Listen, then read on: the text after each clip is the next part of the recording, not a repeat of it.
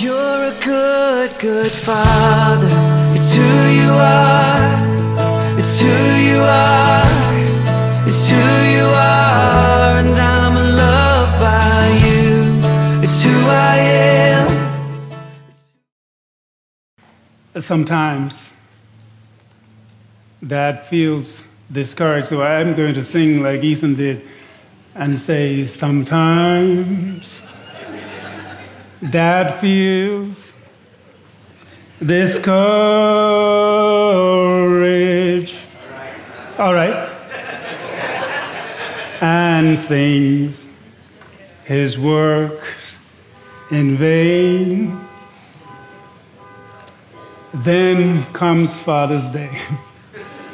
I wish to pause and say to all fathers, Happy Father's Day.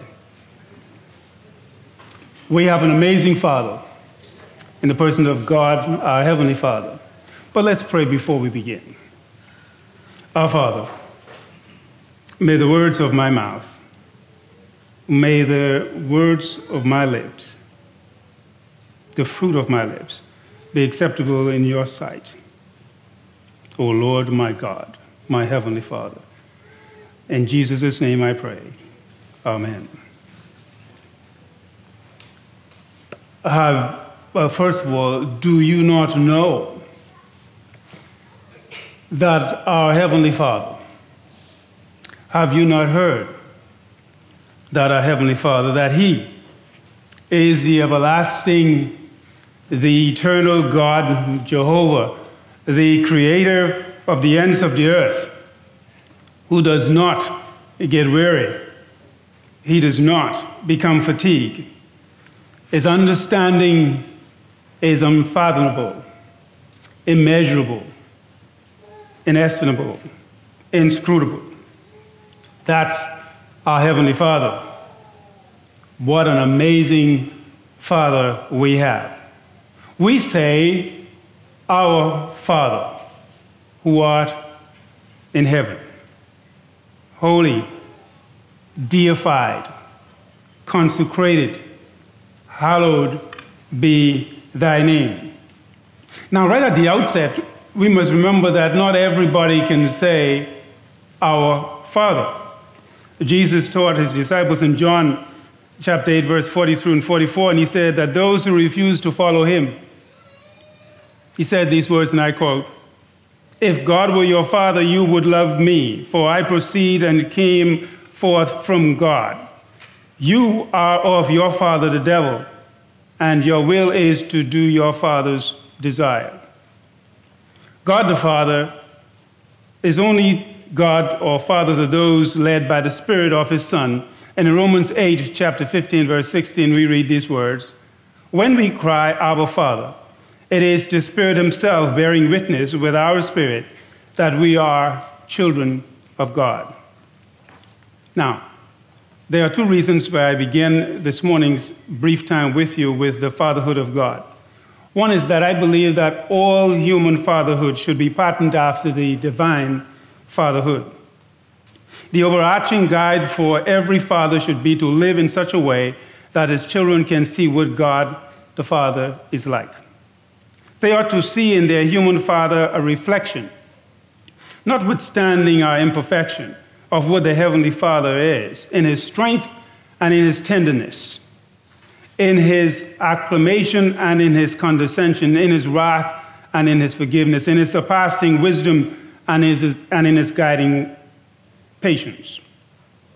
I say again that the task of every human father is to be for his children an image of the Father in heaven. This other reason, or the second reason, is whether you are here this morning as a father or having a father who is currently alive or is not, this message does apply to you as well.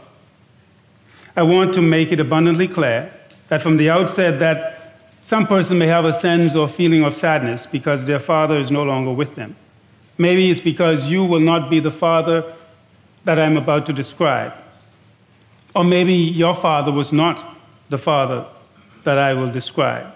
These feelings of sadness can be swallowed up and be overcome with joy this morning, right here in this sanctuary, right now.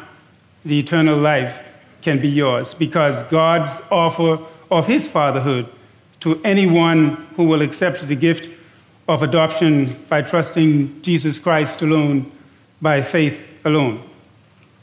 Now, I need to say right at this outset that a few weeks ago I was arrested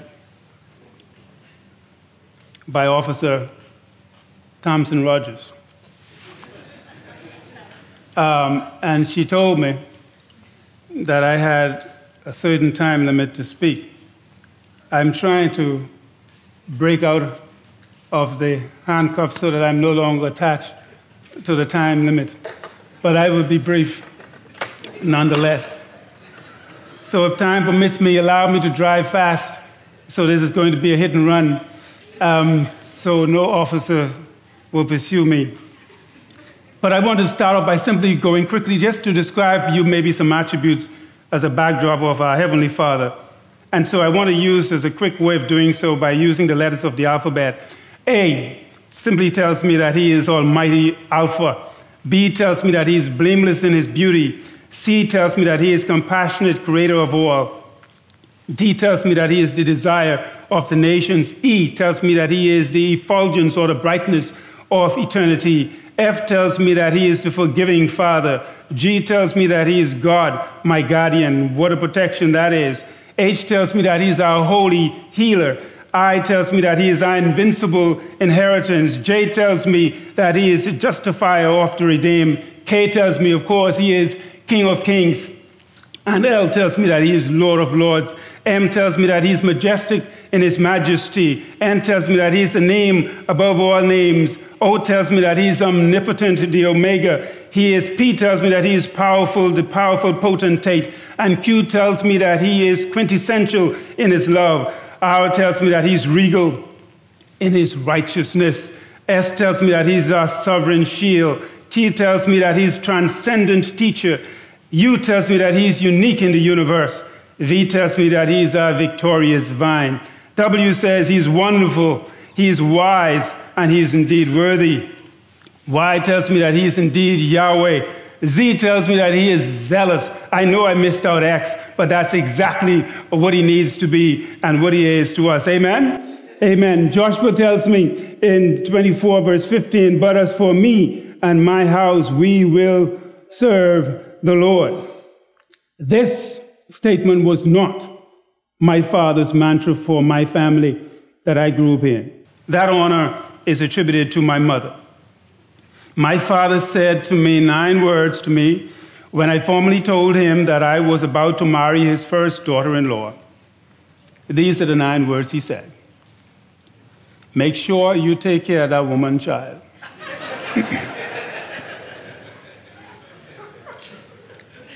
I haven't forgotten. This morning I want to talk to you about briefly with the Assistant Commissioner of Police. Not really. I want to talk to you about ACP.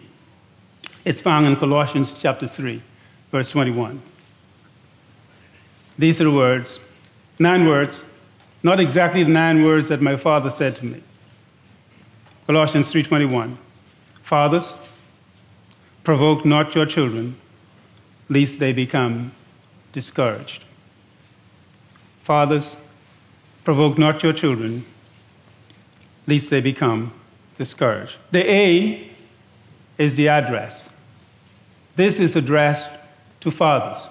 If you read the previous verses in this chapter, you would have seen some admonition to the family, to the children, obeying your parents.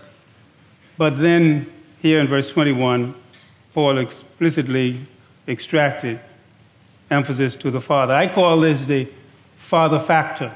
Fathers are important. God thinks that fathers are important. That's why he placed them in families. We, despite the multiplicity of our imperfections, we fathers are to live before our children that they would see and develop an appreciation for who God truly is. How a father thinks, how he walks, how he talks before his children can affect the child's trajectory in life.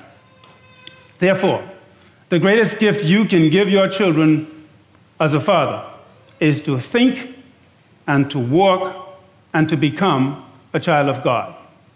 That's the greatest gift you can give your children. Unfortunately, during my formative years, my dad was not my default setting when it comes to morality or spiritual matters. I need to say, in case some people might think otherwise, I love my father. I love my father dearly, who put a past now these 14 years ago.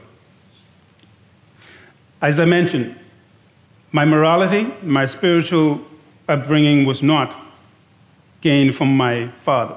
Someone has once said that it is relatively easy to become a father, but it is another matter to father a child. What about personality and genetics? Some people who knew me and my dad tells me that I walk like my dad. Some people who know his voice would tell me that I sound like him. Some people call my house and tells me that my son sounds like me. Some people when I call my brother, I think he sounds like me, even though I don't know how I sound. But something that has something to do with maybe genetics. Some of you have been told that you look like your father. You have your father's eyes. You have some other features about your father's, whether it's his disposition, his temperament, or whatever. Fathers are important. God believed that there is such a thing as the father factors. The life you live today as fathers will be the prison or the palace your children will live in tomorrow. That is important. I would have shown you a picture of the house that I grew up in, that my father built, I'm told, with his own hands, that he left to us, his children. But that's the one you can see, that is made out of things that will perish. But those other things that you build into the lives of your children that you cannot see, how you live, how you think, those things that you value, those things are much more important. The second thing I want you in this quick drive through would be not only the address to the fathers, but the command. What did God say? He says this: provoke not your children. Now, what in the world is provoke? Now, I remember as being short, some people say, don't provoke me, man. Or some people say, you are provoking me. What does that mean? Well, I went and asked Webster, it means to incite, to excite, to aggravate, to inflame, to challenge, or even to fight. How can you tell when somebody is being provoked? Can you read their facial expression? If their hands are hanging at their side, do you notice that their fingers, some people get a twitch? So some people start to clench and make a fist. Some people's eyebrow, how beautiful they may be, and tend to move towards the center of the forehead, and I'm told this morning there was a word used in my class. They said people look mash up when they begin to be provoked. Wow. But then again, provoke also has a positive meaning, doesn't it?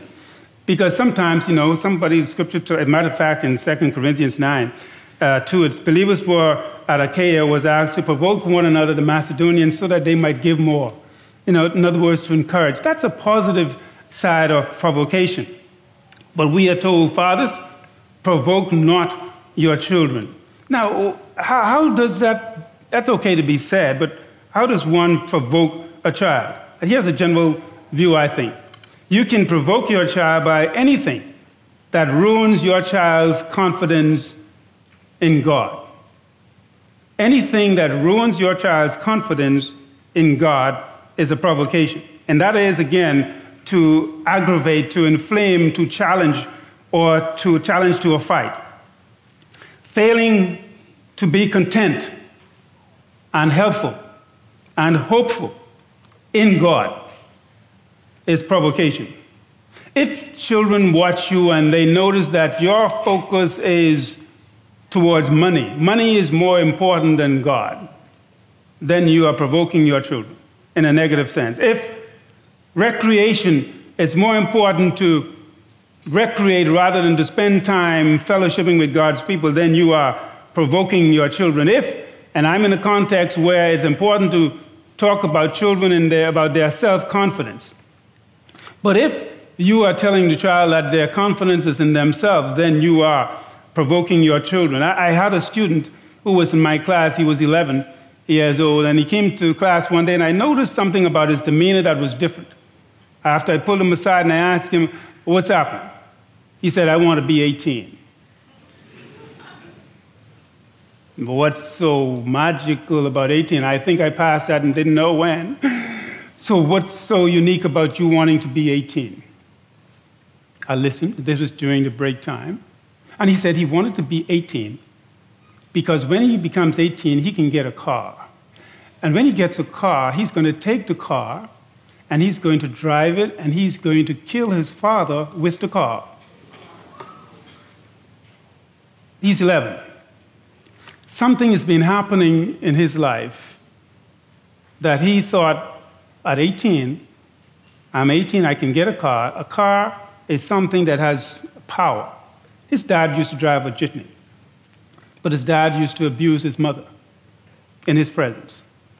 And obviously he was hurt, but he felt helpless. There's nothing he can do about it until he gets 18. I'm happy to report to you today, the father is still driving a jitney, and the son is in his 30s. If a father comes in who is unpredictable, impulsive, hostile, with his discipline, provokes a child to become fearful, bitter, deceitful, and discouraged, they say to themselves, what's the use? Being good is no better than being bad. I had another student who ran away from home. As a matter of fact, Jade's brother ran away from home when he was 5. He was not pleased with some orders that was given out, so he decided he's leaving home. Well, we told him it's okay. You know, the only thing he can carry was what was on his back, and a teddy bear. So we opened the door, and we let him out. And he proceeded to walk out. We were in this place where there was a fence and gate. He could hardly unlatch the gate. Of course, his mother was looking and said, what you doing? You letting that boy go? This was in the evening, around 5:30, 6 o'clock. But he wanted to leave because he could not abide by the rules of the house. So we let him go. All right, he got to the fence, couldn't get out. But of course, there were some other things he wanted to carry, like other toys and things. Well, they were conditional toys, rather than you stay in the house. But obviously, that didn't last very long, so he came back, knocked on the door. Of course, as usual, you shouldn't open the door to strangers. So we did ask, who's there? The answer was me. Now, of course, all good parents know that you would teach your children not to open the door to persons who say their name is me. So we did not let him in until, of course, his mother came to his aid, but that was short-lived. But there's another student, again, in my class who ran away from home. I didn't know because I went to another event that evening, and I got a call just before I got home. My wife called and said, there is a student who is in Elizabeth Estates. Now, I lived at that time in Seabreeze, in the Little Hyde Park area, and the student was looking for me. Of course, in the discharge and course of my class, I must have mentioned the area that I lived in. A name, I'm going to call her Rebecca, because you might know her. Anyway, she was a close friend, another student in my class who was a magistrate, one of the Supreme Judge's children, a foreign personality, but was in my class, so I knew those two were pretty close. When I got the call that this child was in Elizabeth Estates, was found by another teacher. Here's how it worked out. When I left, I decided I'm going to go back to Elizabeth Estate to the teacher's house, find out what's going on. What actually happened is this little girl was being abused by her parent. And she said that this was like the last straw she can handle. So instead of going home after school, she decided she's going to come and find my house. Now, she lived between Saxon Way in the back here. I was teaching at a school on Blue Hill Road South, middle of Blue Hill Road. The child left and just headed east, eventually getting into Elizabeth Estates. Fortunately, there was another teacher in Elizabeth Estates who taught at the same school I was teaching at. This little girl, 10 years old, went knocking on doors. asking if Mr. Fowler is there. That is so scary just the thought about that, but that was the reality. And then it was after 8, I guess, because I was told when I got from my event around 9 that she was there. I went, looked for her, picked her up, and then be able to tell you what she revealed to me.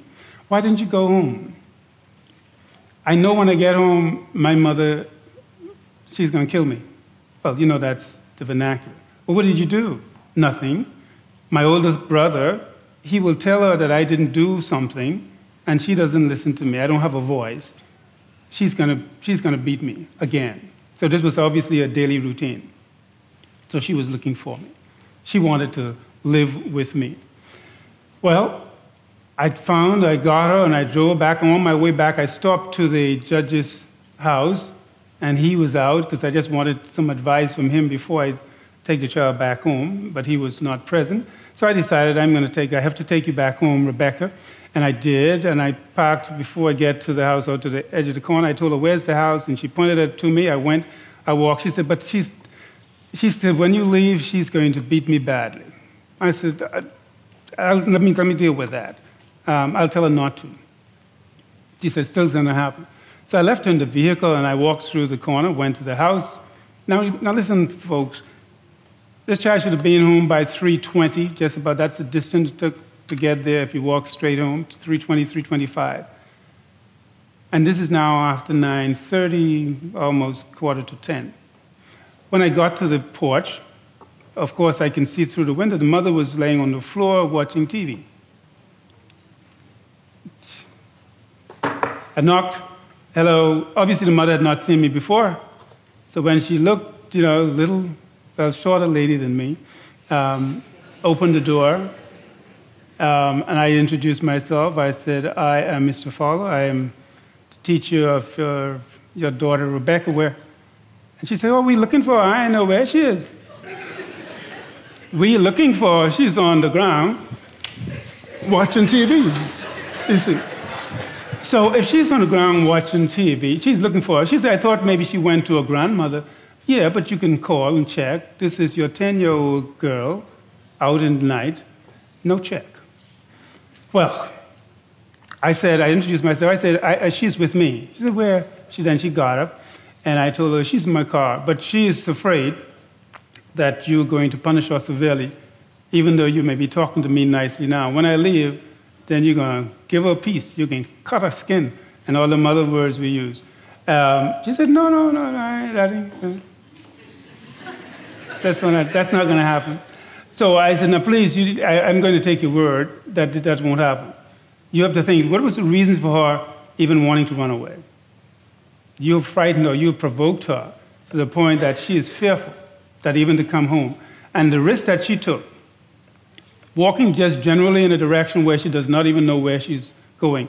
And I'm saying fortunately, but I believe by God's own provocation and divine planning that He's allowed her to hit on the door of a teacher who knew me, that can call me. And still, you're far from, she's already past where I was, if she's already in Elizabeth Estates, for me to be able to connect with her and bring her back home. My concern, I said, I make sure when she comes to school in the morning, I'm going to ask the same question, and let me tell you, because if she is, then I'm going to take this to the authority. But I don't want to threaten you, because when I leave, I need you to promise me that you will not punish her. She said she won't. The short of the story was, well, she didn't, because the girl came back to school the next morning. I asked her how was the evening. She said, okay, did you get something to eat? Yes. And it went well. But that's only the sample that I was privileged to be a part of very closely and intimately in my class. But how many other children are in families where they are abused or provoked, maybe by both parents, but in this case, by this mother? Fathers do the same thing. I could tell you if I had the time, if that officer was not present, who I told you handcuffed me earlier, I would have told you about one in Fox Hill who came to school in the morning when I came, and he came with a backpack and his clothes was unfixed. And when he come to my class or in the school, I checked, scanned, and see if you were properly attired. And he came and he said, I'm not, and he's trying to fix himself before I see him. And then I said, what's happened? And he said, my mother tried to chop me with the cutlass last night. And I said, so how did you sleep? He said, I didn't. I was staying up all night because she was drunk. So I said, look, come inside. I said, we got to call the police. There's a lot of issues. Again, parents, fathers in particular, do not provoke your children. Every child today in prison reflects to some degree the impact or lack thereof of his home, or particularly his father. Breaking their spirit of moral hope and replacing it with cold, calculated, deceitful, discouraged choreography. What you see when you hear about the amount of crime in our country, where's that coming from? If you can trace it back, it has a point in the family. Let me go quickly to the you and then bring this to a close. God says, fathers, provoke not your children. Why? The purpose for the command, lest they become discouraged. Conversely, God expects fathers to rear children who are not discouraged, as opposed to children who are discouraged. The goal of a godly father is to raise children that are not discouraged. What do I mean by that? Having a sense of hopelessness, moroseness, downcast. Do you see children who look dejected, depressed, nervous, jittery? Somebody is always on the edge of something. These are the people who we see resignation towards life. They have no expectation of living the next. And sometimes it's simply the simple words, Do your father ever tell you you're weak like a church rat? Now, I don't know how they tell the difference between rats who don't come to church and then rats that are not in church. But, from the big yard where I come from, they used to use that phrase frequently. You're as weak as a church rat. Now, I know church rats weaker than school rat or other residential rats. But you have to be careful the words you use to a child. It will either uplift or it will put them down. Instead, parents, and specifically fathers, we should rear children that are the opposite of being discouraged. In other words, what will that look like? Think about your own children. Are they encouraged? Are they fortified? Are they courageous? Are they confident? Are they optimistic? Are they excited, cheerful, hopeful? Do they feel like you have your support? Do they feel like they are a hero? What will be their story? There's nothing unique about these words, like courageous and confident. There's nothing Christian about them. But of course, when you add God to the equation, there's a radical transformation. There is an eternal difference because now you are encouraged in God. You are fortified in God. You are courageous in God. You are confident in God. You are optimistic in God. You are excited and cheerful and hopeful and supported in and by God. The world says, don't discourage a child. Build up his self-esteem. The Bible says, don't discourage a child. Build up his God esteem. My, how a simple set of words in the mind of a father can outweigh the best intentions than the hard work and even the sacrifice of a great father. I wonder what will your child story be when they tell their story. We've heard a little bit about some of our children who wrote about their fathers this morning. In conclusion, fathers, provoke not your children, lest they become vexed. You ever see somebody vexed, mad, frustrated, discouraged? I know this might be a difficult thing to do, but I encourage you, fathers, provoke not your children, lest they become vexed, frustrated, discouraged. And so in the words of Edward Mote, the hymnist, or the hymnologist, let them know that your hope is built on nothing less than Jesus' blood and his righteousness. Tell them that you dare not trust the sweetest frame, but that you are wholly leaning on Jesus' name. On Christ, the solid rock, I stand. All other ground is a sinking sand. And so through this admonition and command and proclamation to fathers, even though it might seem unsurmountable, I encourage you in the words of Isaiah chapter 40, verse 31. But they who wait on the Lord shall renew their strength. They shall mount up with wings like an eagle. They shall run and not become weary. They shall walk and not faint. Amen.